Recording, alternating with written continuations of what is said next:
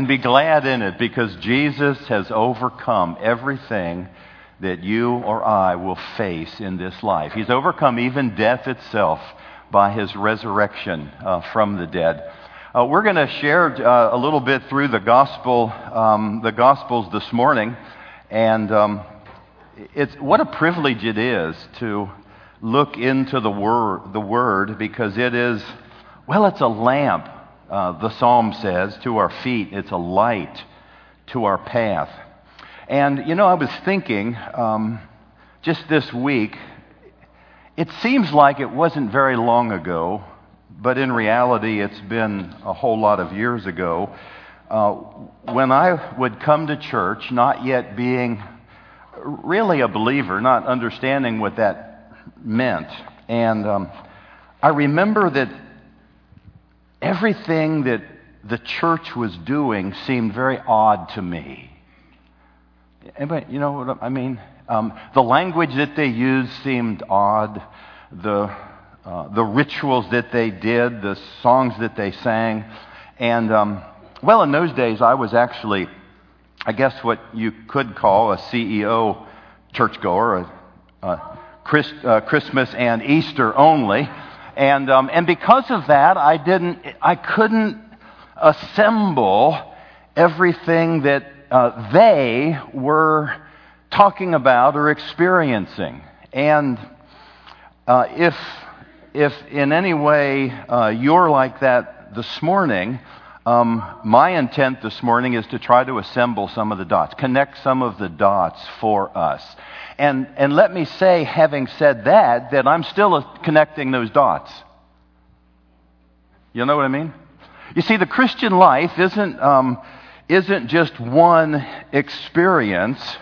It is a whole series of experiences by which the glorious gospel, the good news of Jesus, and how it impacts our lives becomes clearer and clearer and clearer until ultimately, I just suspect we step through this shroud where we're just seeing everything as it was truly meant to be. Well, I got just 4 slides or 5 slides this morning, so let me put a couple up here. And it's my intention to be very simple this morning, but I want to, first of all, before I begin sharing about the resurrection and the promise of new life, I want to look at a couple of scriptures with you, if I may. And I've been reading through the Gospel of Mark, just in my own life and devotions. And I don't know about you, but I hope you're reading somewhere in the New Testament for your own feeding of your own spiritual life. But I've been in the book of Mark, and I've been fascinated by a number of statements and then how the early disciples responded to those statements. Well, the first one comes from Mark chapter 8. So I'm going to look at one in Mark chapter 8, one in Mark chapter 9, and one in Mark chapter 10. And then proceed through sharing what I want to share this morning. And in Mark 8, verse 31, Jesus was walking with his disciples now, and he began to tell them about things that were yet to come, things that were going to happen in his future and in their future. And verse 31 says, "And he," Jesus, "began to teach them that the Son of Man must suffer many things and be rejected by the elders and the chief priests and the scribes, and be killed, and after 3 days rise again." Now, to be sure, they could understand the content of that, but they didn't get the implication of that. So, as time sort of went on, and if we turn over now to Mark chapter 9, it's only one chapter later in the book of Mark, but a number of things had happened. And Jesus then, in verse 31 again, in Mark chapter 9, said that he taught his disciples and said, "The Son of Man is going to be betrayed into the hands of men, and they will kill him. And after he is killed, he will rise on the 3rd day." But verse 32 says, "But they did not understand this saying, and they were afraid to ask him." Have you ever had a question you were afraid to ask because you just thought it would seem stupid or, you'd seem foolish? We all do that. Well, this is now the second time where Jesus began to speak to his disciples about what was ahead of him and what, in fact, was ahead of them.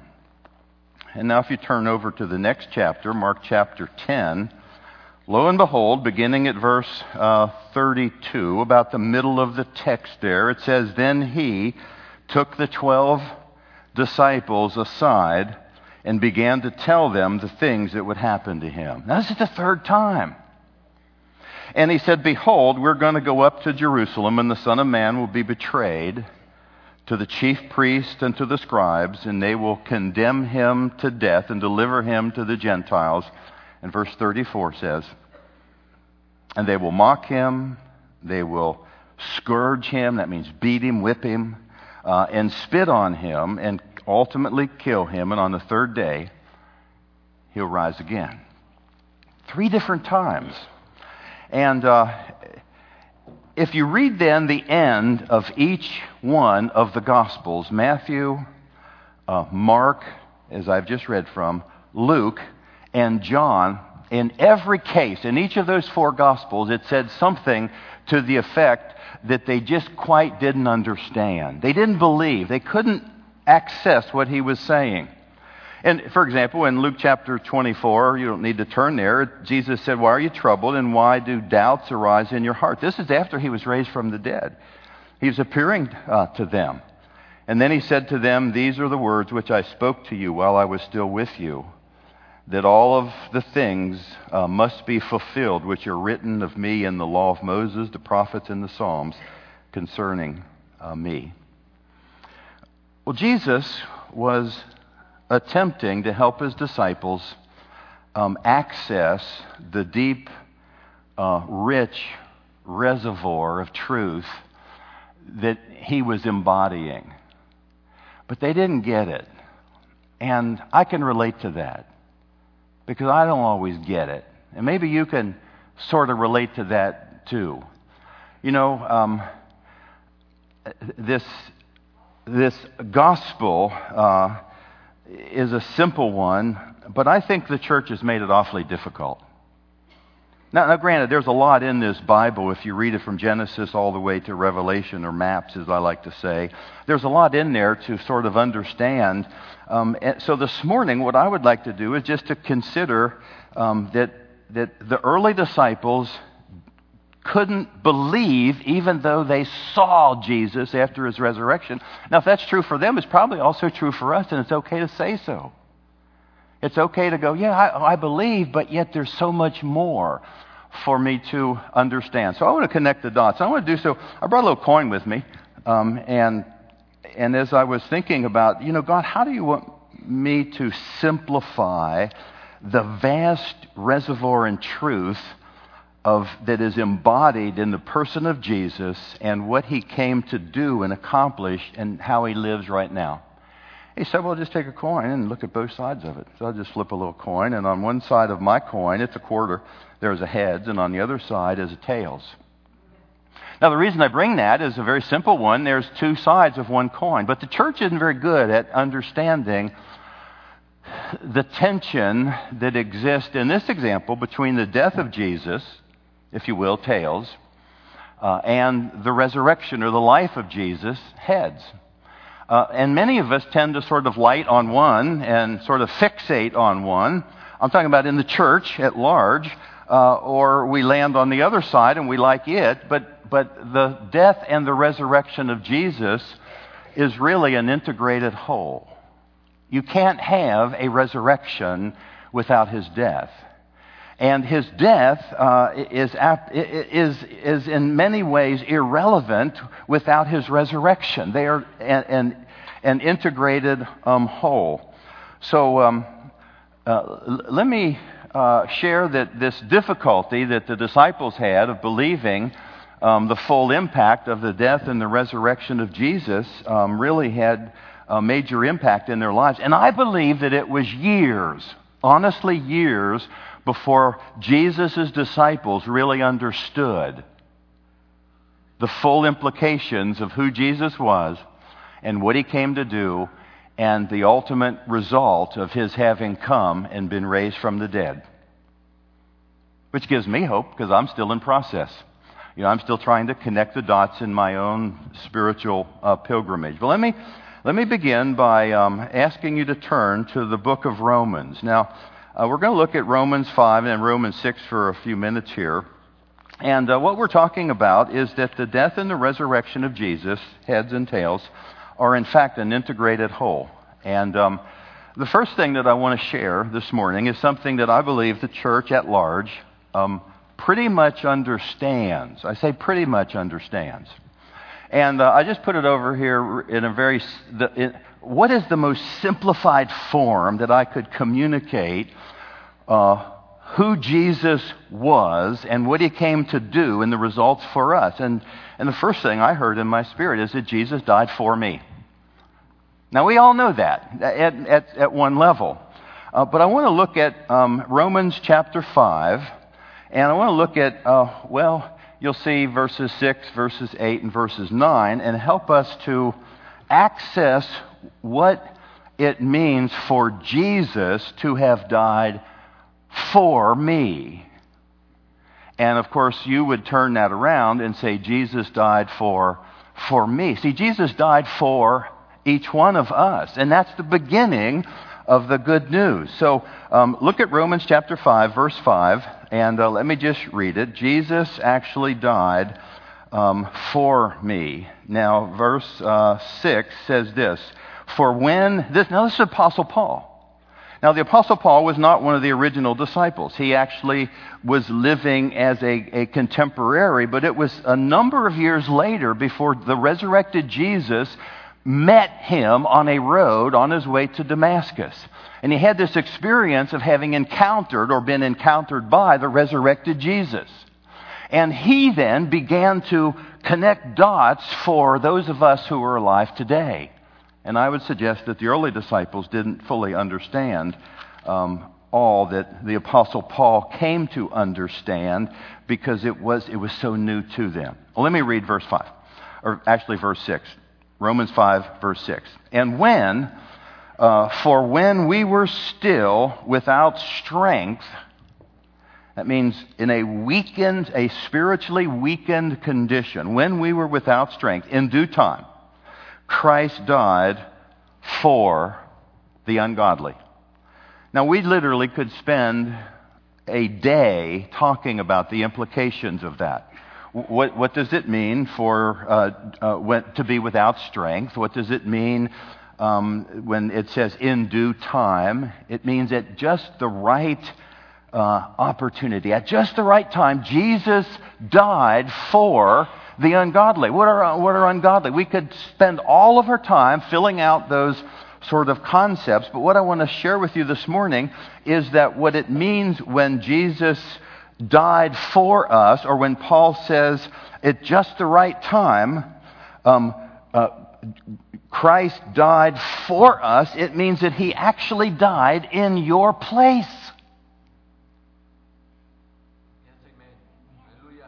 He, Jesus, now this is so common to us that we lose sight of the deep reality of what Jesus did. He died for me, and by that little preposition for, it means he died in my place. He died in your place. He died in our place.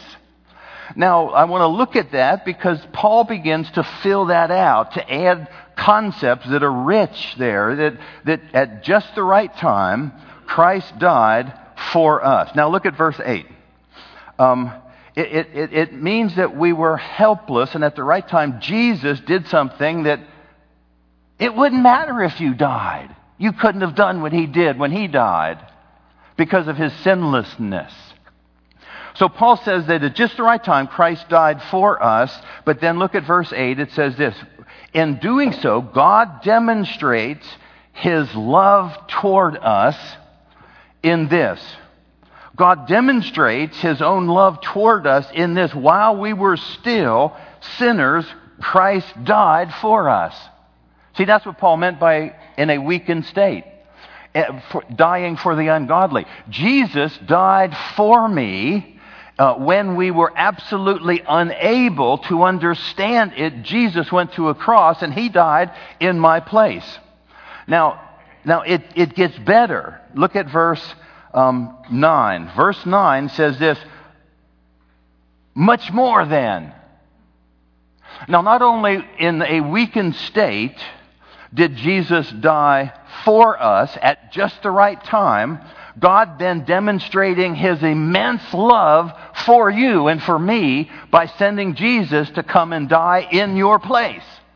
The immense love of God that sent His Son to die for us.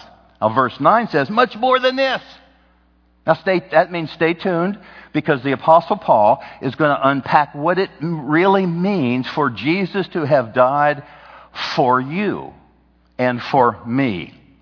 And he says, much more than, having now been justified by His blood, we will be saved from wrath through Him. Now, the word justified doesn't mean very much to us in our language, because justified, it's like, well, I try to justify my actions. And sometimes what that means is that I really did something foolish, but then I try to justify it and make it look right. You know what I mean? That's how sometimes we humans use that word, but that's not what the word means. The word justified is actually a legal term. It means that at just the right time, Jesus died in our place in order to justify us, justified by His blood. And that means it means made righteous. Now, wait a minute. We just read that at the right time, when we were weak, Jesus died for the ungodly. That's right. And now what Paul is saying is that when He died for us, He, God, justified you and me by His blood. In other words, He made you righteous. Now, let me tell you something. The church at large will shake their head and go, yep, okay, yep, I'm righteous. But we, like the early disciples, don't really get it. I mean, in its full implication. But Paul says, verse 9, much more than, having been made just and righteous by His blood. The question is, how strong and how sufficient is the blood of Jesus when it comes to your foolishness and mine? Is it strong enough to pay for every foolish thing you say? Is the blood of Jesus sufficient to justify and make you righteous even when your attitude, well, is less than what it should be? Is the blood of Jesus strong enough to justify and make you righteous even when you do morally bankrupt, foolish, would you allow me to say the word stupid things? You see, now that's what the Apostle Paul is getting at. When you were absolutely weak and unable to do anything about your ungodliness, verse 6, at just the right time, Jesus was sent in order to demonstrate the love of God that is so enormous we could never get it in this building, nor could we get it into our heads. That God loved me enough to send His Son so that by Jesus dying on the cross for me and in my place, God now justifies me as if I have never sinned before.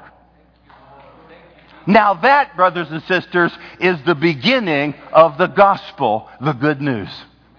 That Jesus died for me. Now, not only did Jesus die for me, justifying me.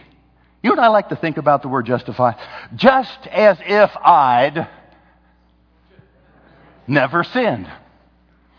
Now, I promise you, statistically, the church is filled with people who will say, yep, and they don't have a clue.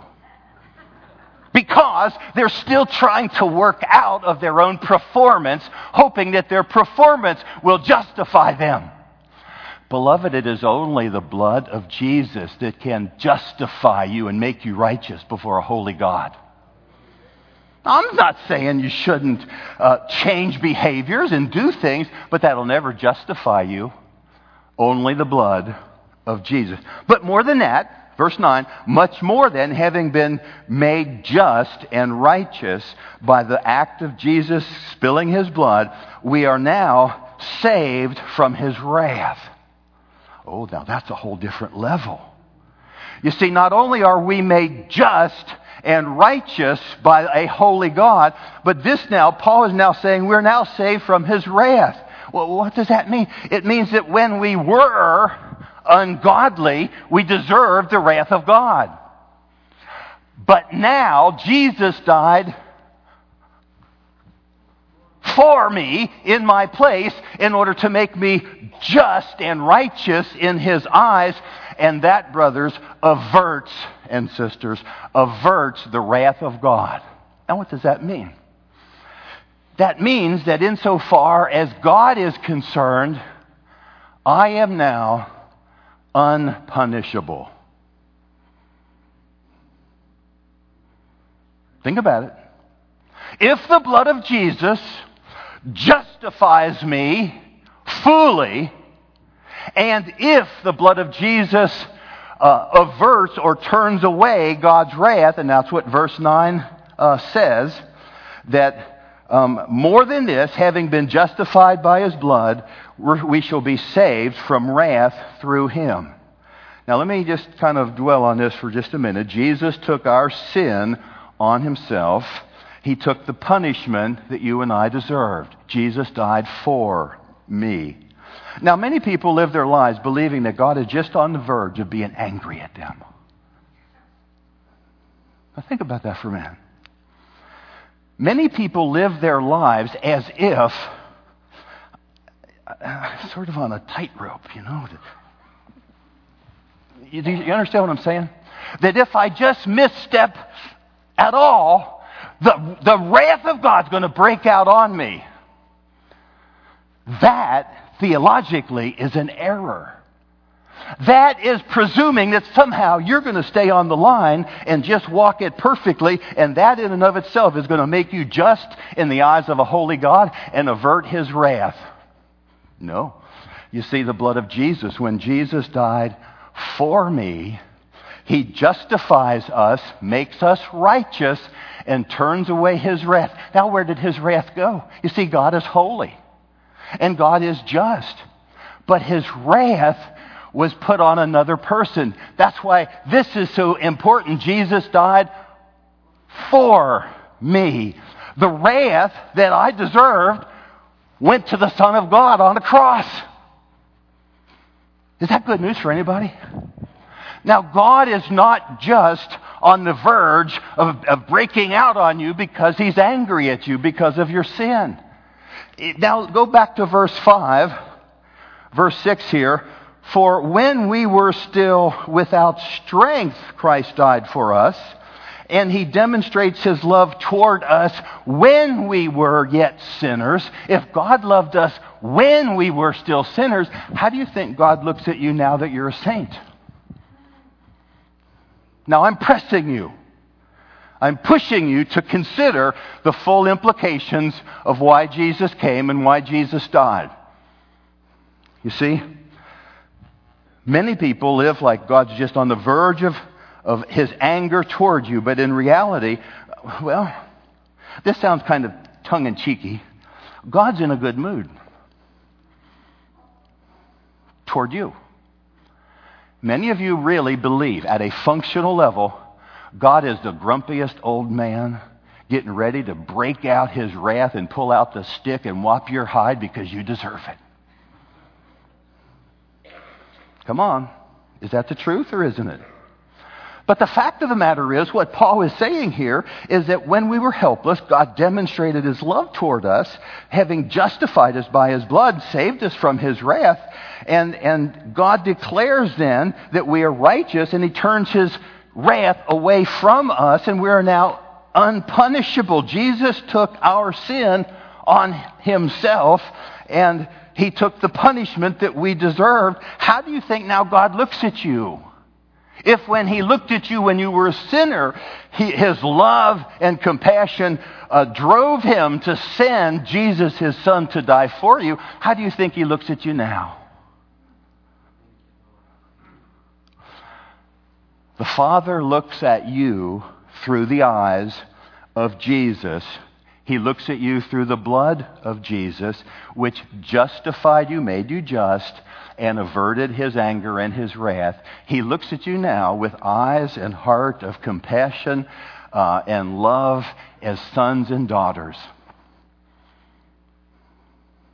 Now, many in the church at large will make the assumption that somehow what I'm sharing with you is heresy because God's out to get you.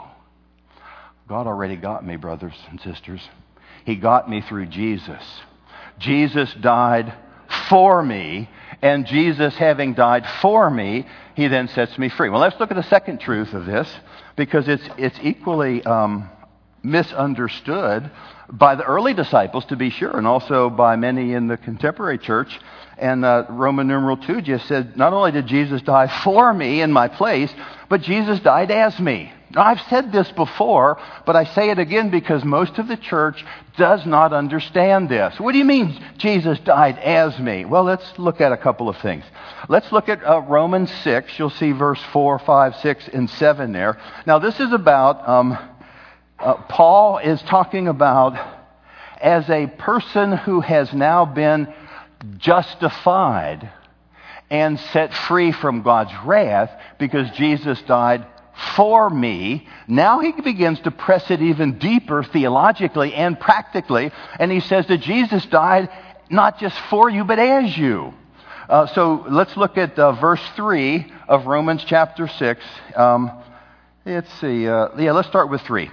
Or do you not know that as many as were baptized into Christ were baptized into his death? Now you say, well, that's about baptism. Well, baptism is more than just a symbol. Baptism is a symbol, but it is a place where a new believing person in what Jesus did now makes the choice to completely become identified with Jesus in his death and in his resurrection. So having said that, then Paul says, do you not know as many as were baptized in Christ were baptized into his death? Which means if Jesus died for me, he also, when he was crucified, I was crucified with him, and when he was crucified, so was I. And what that means is that Jesus was crucified as me. I know that's kind of hard to get our heads around because we're so linear in our thinking. Let me see if I can unpack it for just a minute. Verse 4 says this, Romans chapter 6, verse 4. Therefore, we were buried with him. Now catch the image. Buried with him. Do you see the tomb? Do you see the rock rolled away? Do you see Jesus, the crucified Savior, before the resurrection, was put into the tomb? And now I want you to see yourself. What Paul is saying is that you have been crucified and dead with, you've been buried with him. Now this goes somewhere if you think through and watch what Paul is communicating here. He's saying that we have been buried with him through baptism into his death, and Jesus died. When Jesus died, I died. When Jesus died, he died as me. You say, well, prove that. That's where we're going. You see, now when we look at verse 4 here, when we trust Christ and invite him into our lives, the Father considers the death of Jesus as your own. When Jesus died, you died. Now let's look at verse 5 of chapter 6. For if we were united together in the likeness of his death, we shall be united with him in the likeness of his resurrection. You see, we all want to be identified with Jesus in his resurrection. We sing the songs, oh, this is awesome. But you can't get there until you've been identified with Jesus in his death, which means when Jesus died, so did you. Now, Paul says the same thing in Galatians chapter 2, verse 20. I've been crucified with Christ. Nevertheless, I live, yet not I, but Christ who lives in me. So this notion of Jesus died as me is that we're united with him in his death so that we'll be united with him in his resurrection. Now, almost finished here. Knowing this, that our old man was crucified with him. That's verse 6. Knowing that our old man was crucified with him. Say that with me. Old man crucified with Jesus. Who is that old man? Who is the old man? Who is your old man? The old sinful, ungodly man, this word says that has been buried with Jesus and crucified with Jesus. How does the church get off with this notion that I'm just a sinner, saved by grace? It's true I was a sinner, and it is definitely true I was saved by grace, but beloved, that is not what Paul's communicating here. He was saying that old man was crucified and buried and is dead. And if you've been identified in his death, woo, Sunday's coming, and you'll be identified with his resurrection. Just let it sort of steep like a tea bag. You do your own research here. Now, this ends then, verse 6, knowing this, that our old man was crucified with Jesus. Look at verse 11. Likewise also consider yourselves dead to sin. Most of us spend a whole bunch of time and a whole lot of effort considering ourselves still alive to sin. Don't we? Don't we spend a whole lot of time worrying about, well, what if I do this? What if I do that? What if I think that? And somehow it's if I can perform well enough, God will love me. No, he demonstrates his love toward us in that while we were yet weak and sinners, he sent Jesus to die for me and to die as me. Now, let me give you one more verse in chapter 6 of Romans, and it says this, verse 7. For he who has died, who is that? That's Jesus, but who else? That's me, because I'm in Jesus. Well, let's read it again, and I'm going to complete it.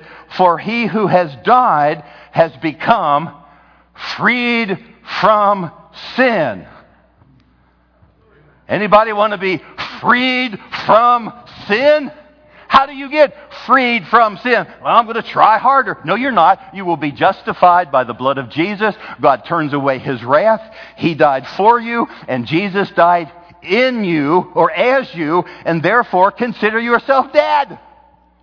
We got a whole lot of lively Christians in the church at large who misunderstand the fundamentals of the gospel.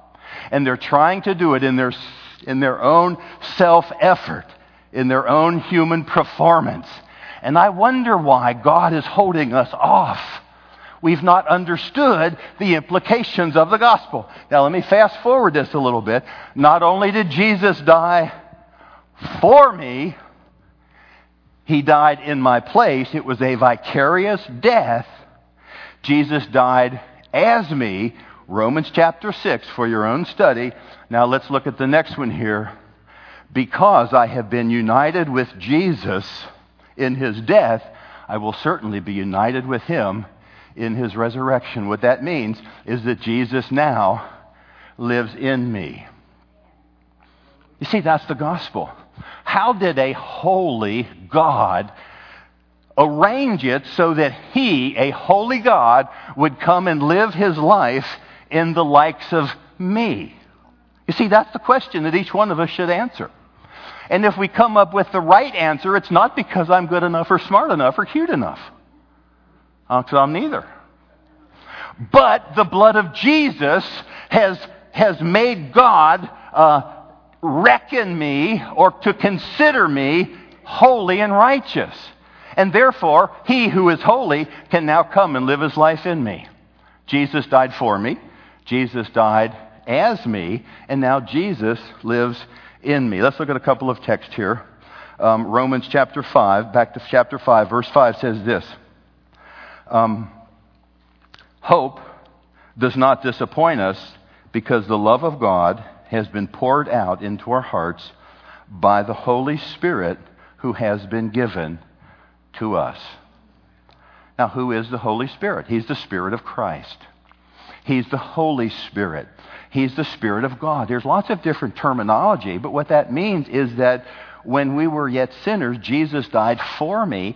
He died as me, and now Jesus, on the day of Pentecost, Jesus was raised from the dead, ascended to the Father, and they, the Father and the Son, determined that they would send out this entity, this person called the Holy Spirit, who would now come into the earth and live his life in us. Jesus lives in me.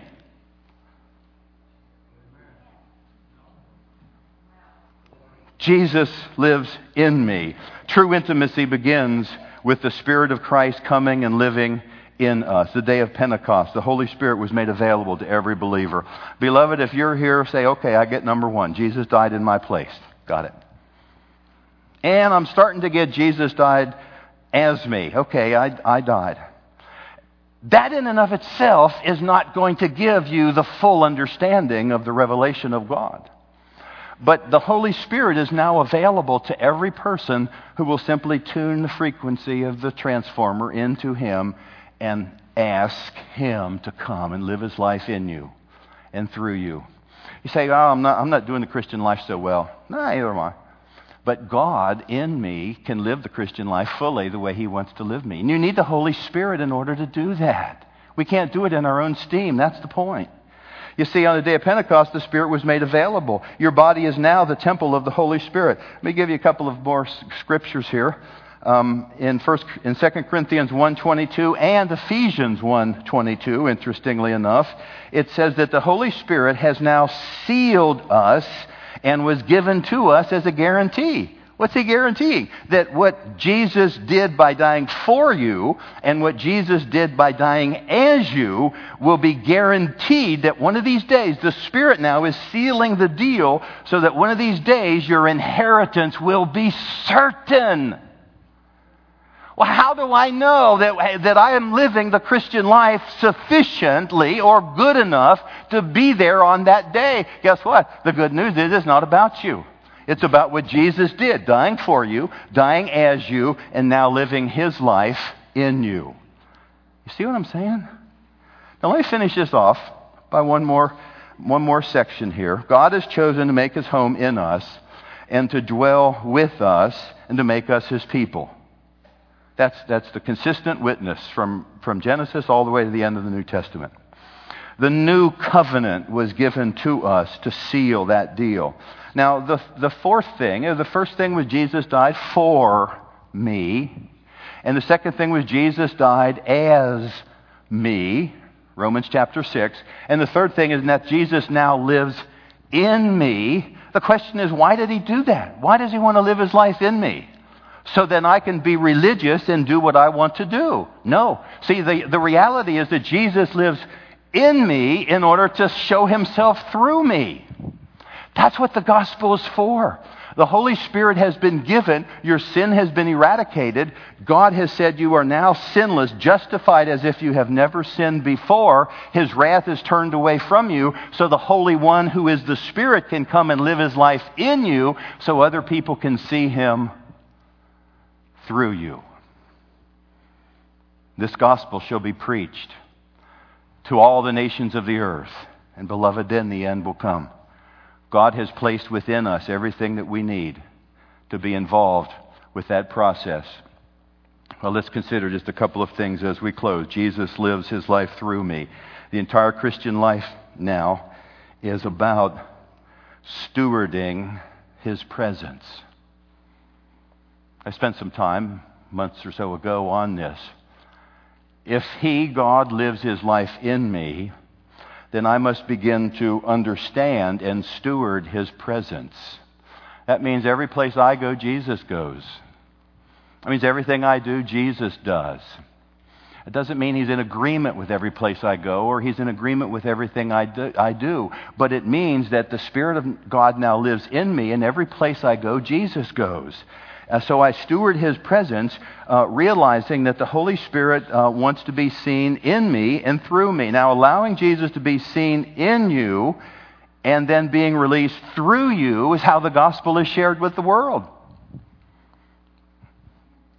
Now, when you see someone today at your Easter dinner, perhaps, who may not be fully understanding some of what you know, what you can know for certain is that as you sit down for your Easter lunch, Jesus is now sitting down at your plate with you. That's a game changer. That changes everything. All of a sudden, instead of me just doing my thing, I become more aware of what He wants to do. He wants to. Where did this all start? In that while we were yet sinners, Christ died for us. The love of God was demonstrated in this. When we were yet sinners, Christ died for us. Now, 2 Corinthians 5:19, and I'll end with this, says that God was in Christ. Now, where's Christ?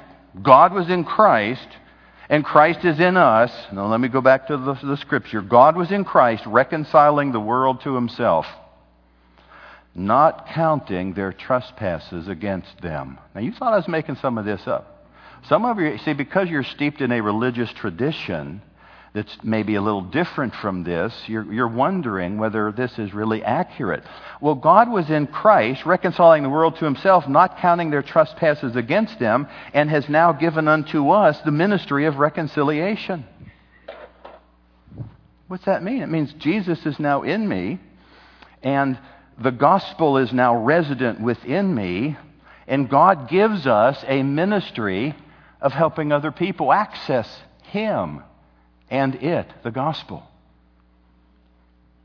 So, if you're here today and you go, okay, I understand that Jesus died for me. He died in my place. I get that. But I'm not so sure about this Jesus died as me. Then you're probably laboring under a whole lot of shame and guilt that you don't measure up. And you can't measure up. But Jesus measured up. So if you haven't sort of embraced the Word of God, which says that Jesus died as you, and that you don't have to labor anymore to perform, you may just want to ask God to seal the revelation of that in your heart and to recognize that when Jesus was buried, you were buried.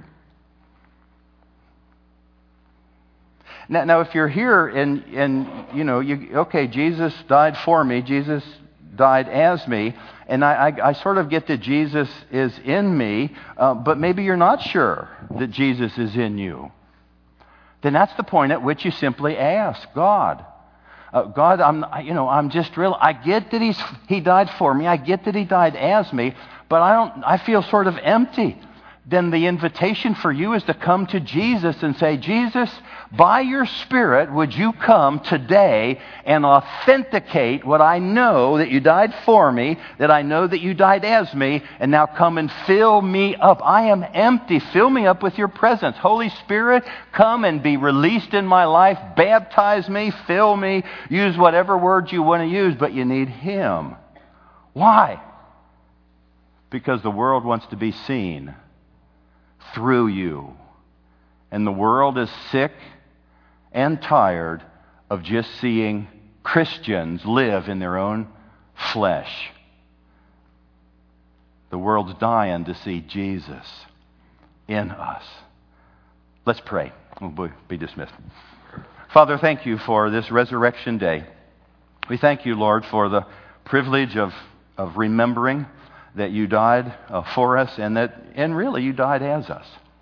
And also that you've come to live your life in each one of us so that the world would see what you have accomplished for each one of us.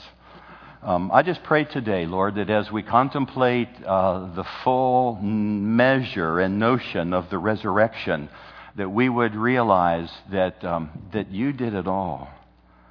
Oh, to Jesus. He did it all. Some of you might just need to spiritually take in a deep breath say, Lord, I just cease from my labors. I'm under this notion that somehow I've got to perform. No, Jesus paid it all. And therefore, all to Him I owe. Sin had left a crimson stain, but He washed it white as snow. Let's stand and we'll be dismissed. Father, not only did You wash our sin as white as snow, Lord, not only have You separated it from us as far as the east is from the west, but You've come to live Your holy life in the midst of my life. Lord, help me to be a light, a lamp, an example. Lord, help me not to put my light under a bushel, but to allow other people to see You living Your life through me. Some of our ministry team and elders, if you'd make your way up here to the front, and if you're here today and if you need confirmation, maybe that Jesus died for you, and you want somebody to pray with you, then I would invite you to come and talk with me or talk to one of our elders or prayer ministers here. Or maybe you need assurance that Jesus died as you. You need to be filled with His presence, that Jesus lives in you. Or you simply want to make a commitment. God, I want other people to see You in me, Jesus living His life through me. I invite you to come. But I invite you as a church, not here in these walls only, but all around this globe, any who would hear any word of this message, God, that we would do business with You and allow You to do business with us because You love us so enormously. Stick your hands out as simply a gesture of receiving benediction, good word. And now may the love of God our Father, the grace, the free gift of Jesus our Savior, and the presence and the power and the person of the Holy Spirit go now with all of God's people who said together, Amen. God bless you. Hug on somebody today. Share the love of Jesus wherever you go, remembering that He loves you just the way you are.